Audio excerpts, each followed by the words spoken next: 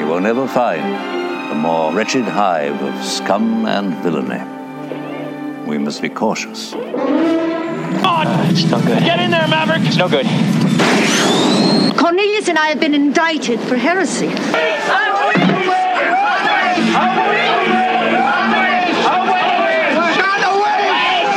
It is evil.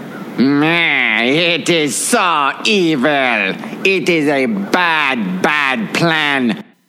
All right, since absolutely no one asked, we have returned again, and by we I mean me, it's Michael again, back with you, to give you another installment in the idea of a heretic. Dun, dun, dun, dun.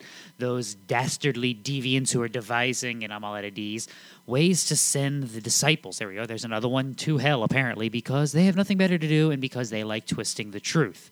So with all of that said, we are going to look at our second, I would say heretic, but I think we're going to look at our second group of heretics, and what the goal will be is, if we have gathered here together this week to tell you that teaching your secret knowledge kind of ruins the whole thing.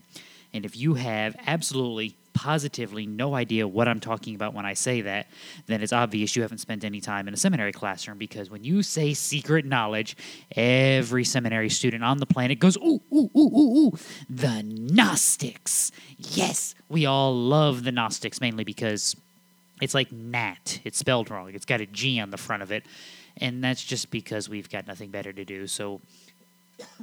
And I'm kidding about that, by the way. It's because we take it from the Greek word gnosis, which actually begins with the gamma. We just don't say it in English, like the Animaniacs used to say, the P psychiatrist, because it's there, even though we don't do it. We can't just ignore it in English, but with the Gnostics we do. Be they Platonists, Kabbalists, Valentinians, Manichees, Jungian psychologists. This is your favorite group of secret knowledge people. Dun, dun, dun, dun. Now, when I say secret knowledge, I'm making a joke about them teaching it, because that's one of those logical things that's never really made sense to me. What's the point of a secret knowledge that you try to teach to other people? That's like Fight Club, right? The first rule of Fight Club is you don't talk about Fight Club. How did we get more people? The first rule of our secret knowledge is that it's secret. How do we get more people if we keep telling everyone the secret knowledge?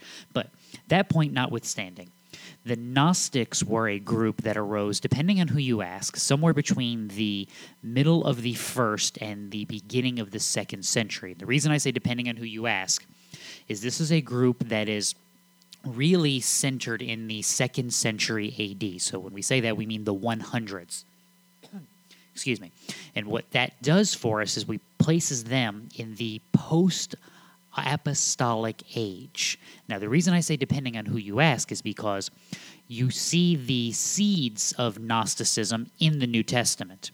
You see it in the book of Revelation. You see it somewhat in the Gospel of John. Part of the reason the theory goes that John was so insistent in his epistles and in his gospel on the dichotomy between light and darkness is because he was actually refuting the Gnostics and their dualism, which would borrow the ideas of light and dark, good and evil on equal footings and fighting against one another, and that John is combating the seed movement of that, the beginnings of it.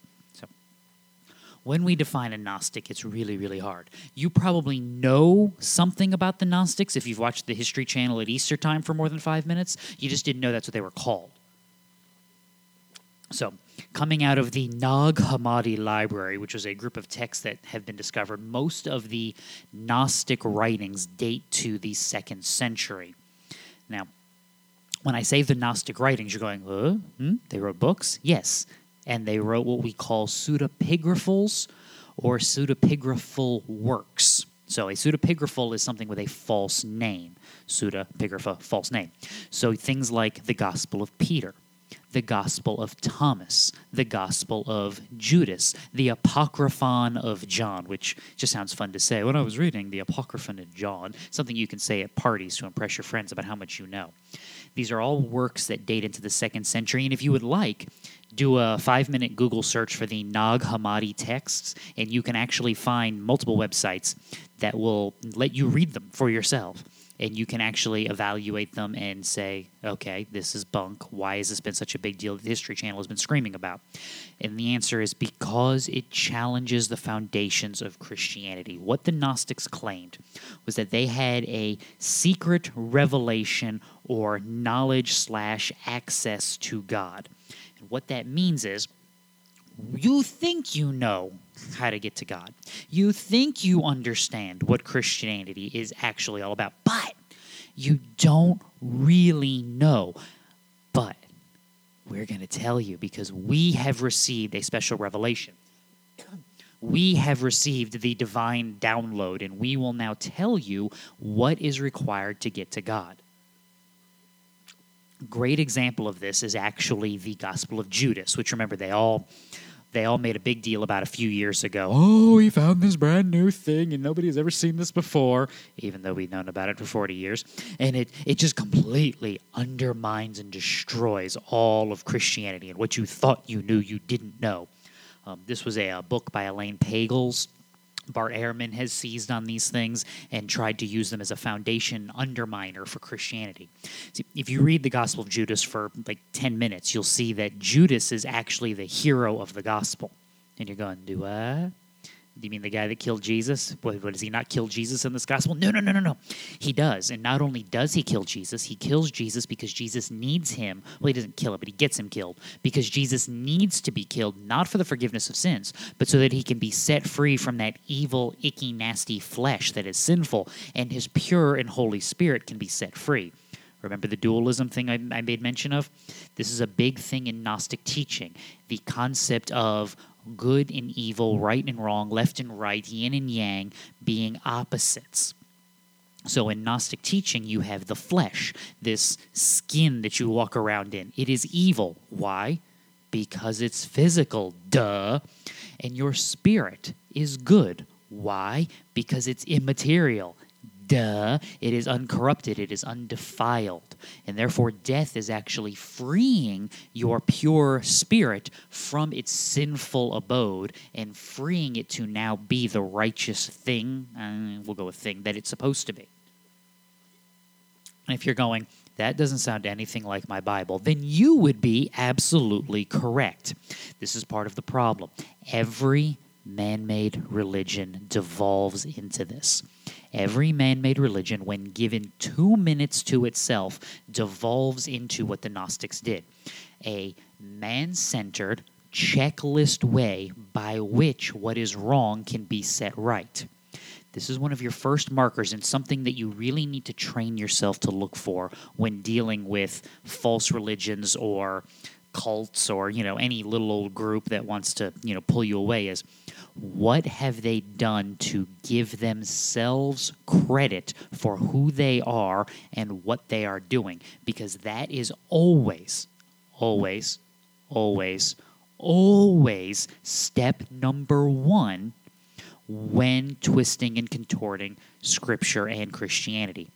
So the Gnostics tried to do is use their guru status, their ability to have and receive secret knowledge that you do not have, and then to communicate that to you to establish their own man-made system.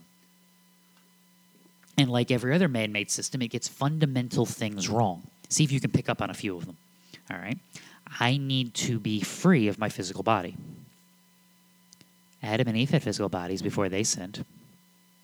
New heavens, new earth, new body, new creation. Wait a minute. How can a physical, by definition, be bad if God has actually made it and declared it good, and God will recreate it and redeclare it good at the end? Wait a minute. What was the other one? Dualism. Light and dark. You mean there's an evil and a good opposing forces? And I know what you're thinking. You're going, well, that sounds biblical. That's God and Satan, right? Well, and you would be like half right. But here's the thing. Does Satan have the same power God has? Does God deem Satan an equal and worthy adversary? Is your sin Satan's fault? See, that's the one that really catches you. Christianity does not express a dualism. We like to think that it does. That Christianity expresses this idea that dualism has equal and opposite forces warring against each other. And our first thought is, well, yeah, that sounds about right. The forces of good, the forces of evil. But notice how they're not equal. Go to places like Job 1 and 2. What is going on? Satan needs permission from God to go after Job. If God says no, Satan's like, okay, I guess I can't go mess with Job today. And it's not like if God says no, Satan's going to be like, oh yeah, I'm going to do it anyway. Watch this. God is the Almighty. He is the omnipotent, omnipresent, all-powerful, all-present, and omniscient, all-knowing deity and creator. There is nothing that escapes his sight. Psalm 139. There is nothing that he is unaware of, and there is nothing that over which that he cannot and does not exercise his power, will, and might. Therefore, there is not an equal opposing force. Fast forward to the end when you see the second coming of Jesus, Revelation 29. Oh, goodness. If you can find Revelation 29 in your Bible, don't read it. It will not do you good. Revelation 19, where you see the sash and the sword and the flaming eyes and the robe and the whole bit. Well, the armies assemble, right? The armies of the Lamb and the armies of Satan, and they are opposite ends. And how quickly does that battle go down? It's like 2 verses. Jesus speaks, they die, they're cast away. Woohoo, everybody, let's go get chips, we win. See, this is not an equal fight. It's not a fair fight. One side has God and the other side doesn't. Therefore, the other side is doomed. Not just a little bit, but completely. Now, this is why I say theology matters and it is practical to your life, because this is the stuff that the world throws at you. This is the garbage that they package up and go, see, this is your competitor to Christianity. This is the opposing side. Don't you feel silly for having followed Jesus all this time? I mean, Bart Ehrman does this because if you read Bart Ehrman's public writings, his articles, and his popular books, and you listen to his popular lectures and presentations, you'll see a guy who is creating discord between the Gospel of Matthew and the Gospel of Thomas. Well, the early church picked this one and they didn't pick that one. Except we actually have evidence that says the Gospel of Matthew was written by Matthew and was written in the middle of the 1st century. And the Gospel of Thomas was not written by Thomas and was written in the early, at best, 2nd century. So one has evidence of being written in the 60s. The other has evidence of being written in the 120s. Those aren't equal things. And if you read Bart Ehrman's scholarly work, you see that. But you don't see that in his public and popular work because, well, who's going to go read his dissertation and his, textbooks and things like that? Nobody wants to do that unless you're bored and have no kind of time in your hands and no life whatsoever. But for those of you with like families, jobs, and lives and things like that, hobbies, you're not going to do that. And Bart Ehrman counts on that. Elaine Pagels counts on that. The History Channel counts on that. Why?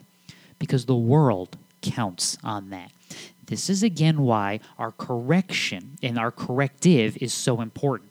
So, what are our corrective scriptures for the day? 2 Timothy 3, going into chapter 4. All scripture is inspired by God and profitable for teaching, for reproof, for correction, for training in righteousness, so that the man of God may be adequate, equipped for every good work. You're going, yeah, I know that one. What's your point? We've done this one like a dozen times already. Keep it in your mind. It has to stay there. Scripture is inspired by God. The Gospel of Thomas is not Scripture. The Gospel of Peter is not Scripture. The Apocryphon of John is not Scripture. The Gospel of Judas is not Scripture. No early church father, scholar, or anything of the sort of any repute actually held to these books as being from those people or profitable for teaching. I mean, you can actually go back and read things like the Didache and the Shepherd of Hermas, which actually had debate around them for getting into the canon, getting into Scripture. And the debate was centered around, man, these things teach good stuff. They're useful. Churches like them, but they did not have apostolic testimony and witness. You're out of here. Same thing. Just because I say, well, Peter said this. Did he? Did he really? Because if the answer is no, then get out. And that's what you have with the Gospel of Peter. So Scripture is inspired, and because it is inspired, it is profitable. For what? For teaching, reproof, correction, and training in righteousness. What's the goal of Christian living? Sanctification. What's the desire of my heart, mind, and life? To be like God. Therefore, I need to be taught. and I need to be teaching. I need to be corrected. I need to be reproved, told when I'm wrong, and I need to be trained in righteousness. How will I do those things? I will go to Scripture to receive that training, not to something outside of Scripture. This is the mistake that we make too often. I will never forget in my hermeneutics class with Dr. John Sailhammer, who was the definition of an odd bird. He used to come to class and do lectures from a Post-it note, and I'm not making that up. But we were sitting in one of our classes, and somebody asked the question, well, when it comes to reading the Bible, like, I get it that it's inspired by God, and so that if I don't understand it, because Scripture is understandable, because God has made it understandable, that the problem is me, that I don't understand it. So what do I do if I read a verse in Scripture and I don't understand it? And they're all like, this is a good question. This is the thing we're here for. And Dr. Sailhammer looked at him and said, well, we'll read it again. He goes, well, what happens after I read it again and I still don't understand it? And Sailhammer looked at him and said, well, read it again. And the kid stopped. The kid, he's probably 30. He goes, well, what happens when I read it again and I still don't understand it? And at that point, we got that, that long, uncomfortable silence. And Dr. Sailhammer goes, read it again. And at that point, you can tell that the guy was getting kind of aggravated, and Sailhammer stopped. He went, okay, so you've read it again, and you've read it again, and you've read it again, and you've read it again, and you don't get it. Don't go somewhere else. The odds are that you have simply missed something.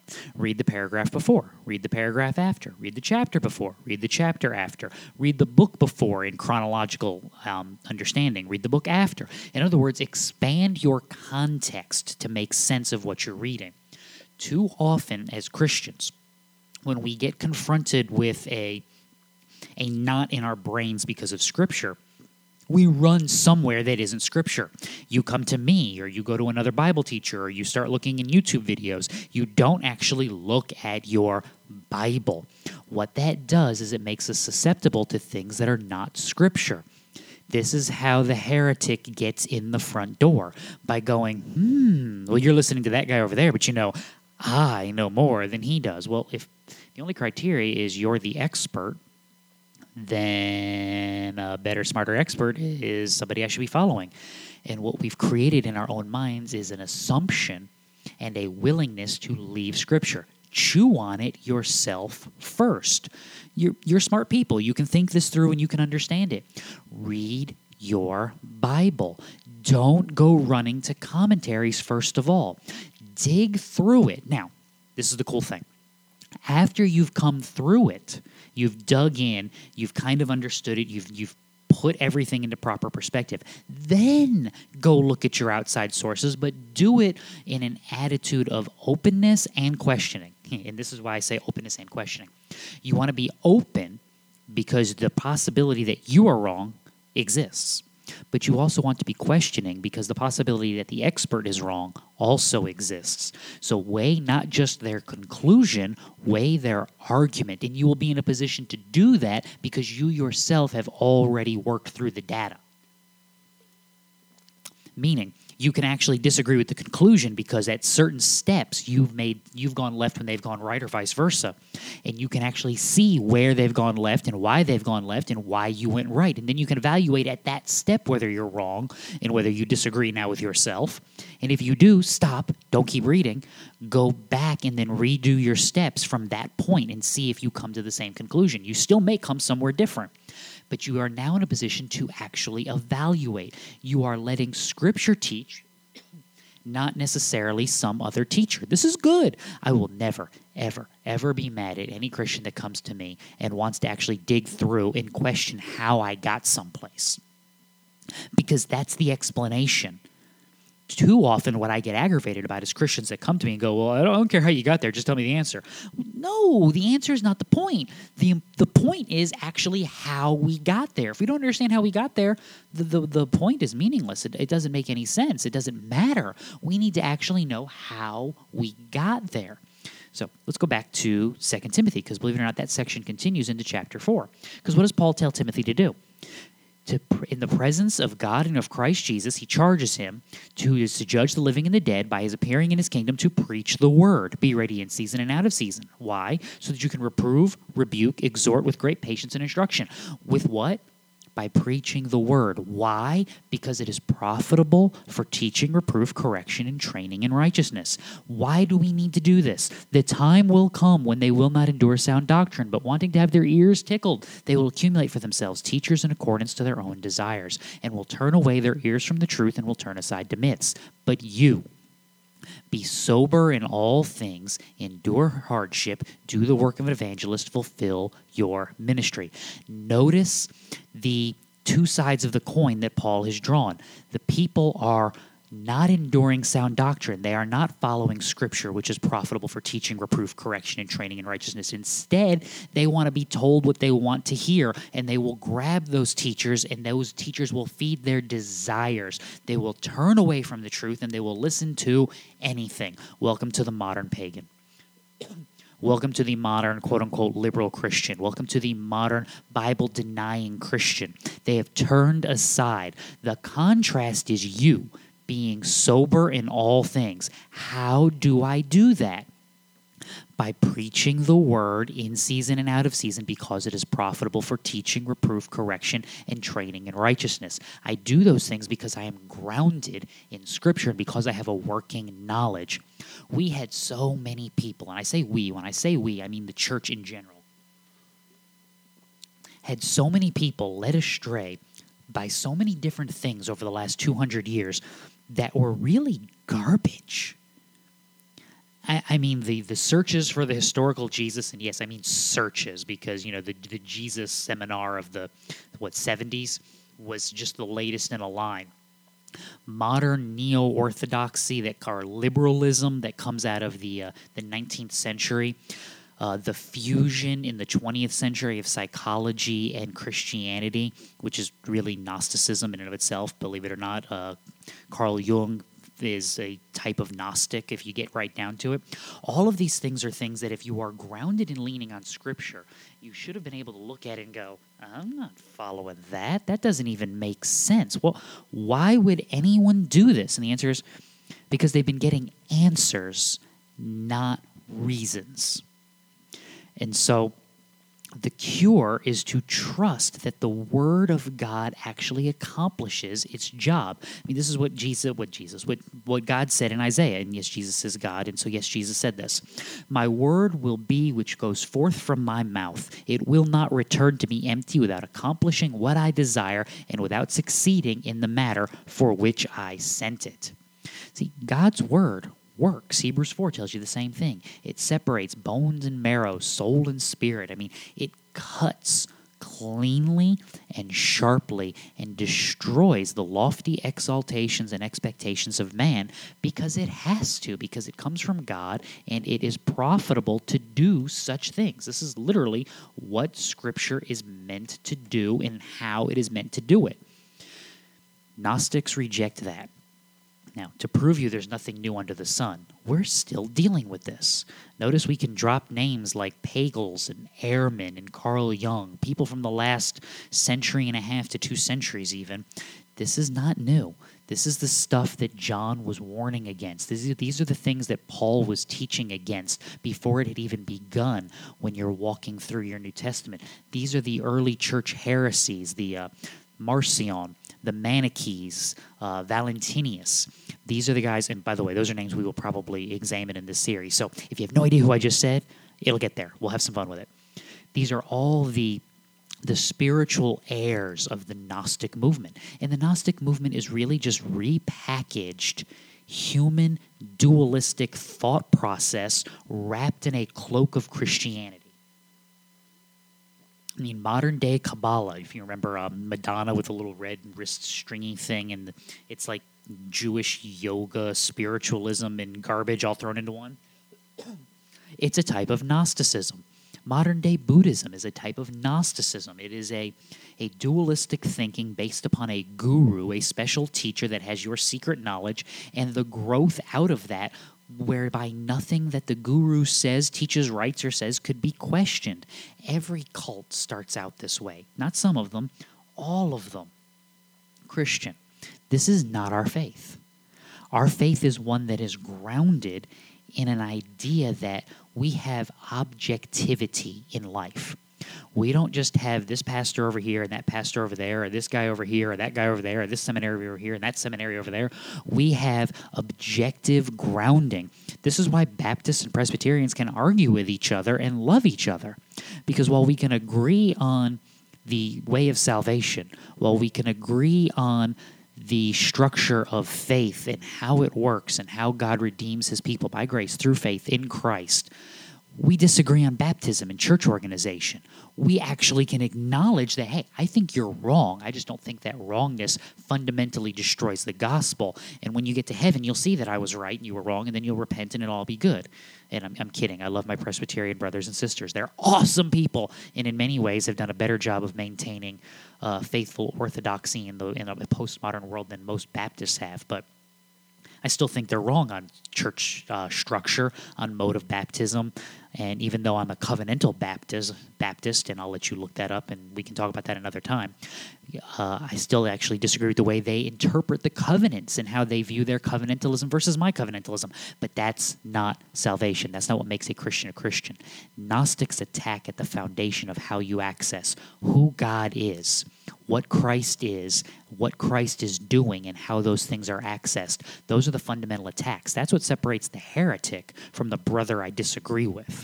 So, what's the cure? If you haven't noticed a recurring theme from our look at Cain and now our look at the Gnostics, our cure is be grounded in the gospel, be grounded in Scripture. God has not left his children unaware and unprepared. He has sent them out into the world with every tool that they would require in order to combat evil and cast it asunder. Woe be to us if we don't actually use it. Now, what have we learned today, children? Secret Christian societies are usually neither. They're neither secret nor Christian. God has granted a public, objective standard of faith, and we call it Scripture. And our doctrine and hence lives are to be grounded on that public, objective standard of faith. If we are building on something else, we are building wrongly. Now, before anybody complains, no, we did not cover every single aspect of Gnosticism. That's not the point. The point is to give you an introduction. If you want to do more research, you can call me up and borrow a book, or you can do a Google search and find out all you want to know and do a deep dive on these guys and have a blast doing it. It'll be good for you. You'll learn something. Just make sure you return to Scripture as you're doing your evaluations. This little series is meant to give you a whetting of the appetite of basic beliefs and understandings and a grounding in Scripture on how to refute them, so that when you encounter these things in real time, like the modern-day psychologist, like the modern-day follower of Ehrman, you can remember that, oh yeah, I have an objective standard by which I evaluate. We don't leave our Bibles behind when we go into battle. We carry them front and center, and we wield them like a weapon that they are. Hence the reason I say, when in doubt, get a bigger Bible. Now, as always, if you have questions, send them to me. I would love to get them. info@practicaltheologyministries.com. You can check out our website, practicaltheologyministries.com. There you can subscribe to our newsletter to get it emailed to your inbox every month. This month might be a little bit late with quarantine things going on. I'm having a hard time getting enough people together to get some of the contributions in and just life in general. So if it's a little late, I apologize. We will eventually all be back up to full speed sooner than later, and this will all be a distant memory, I hope and pray.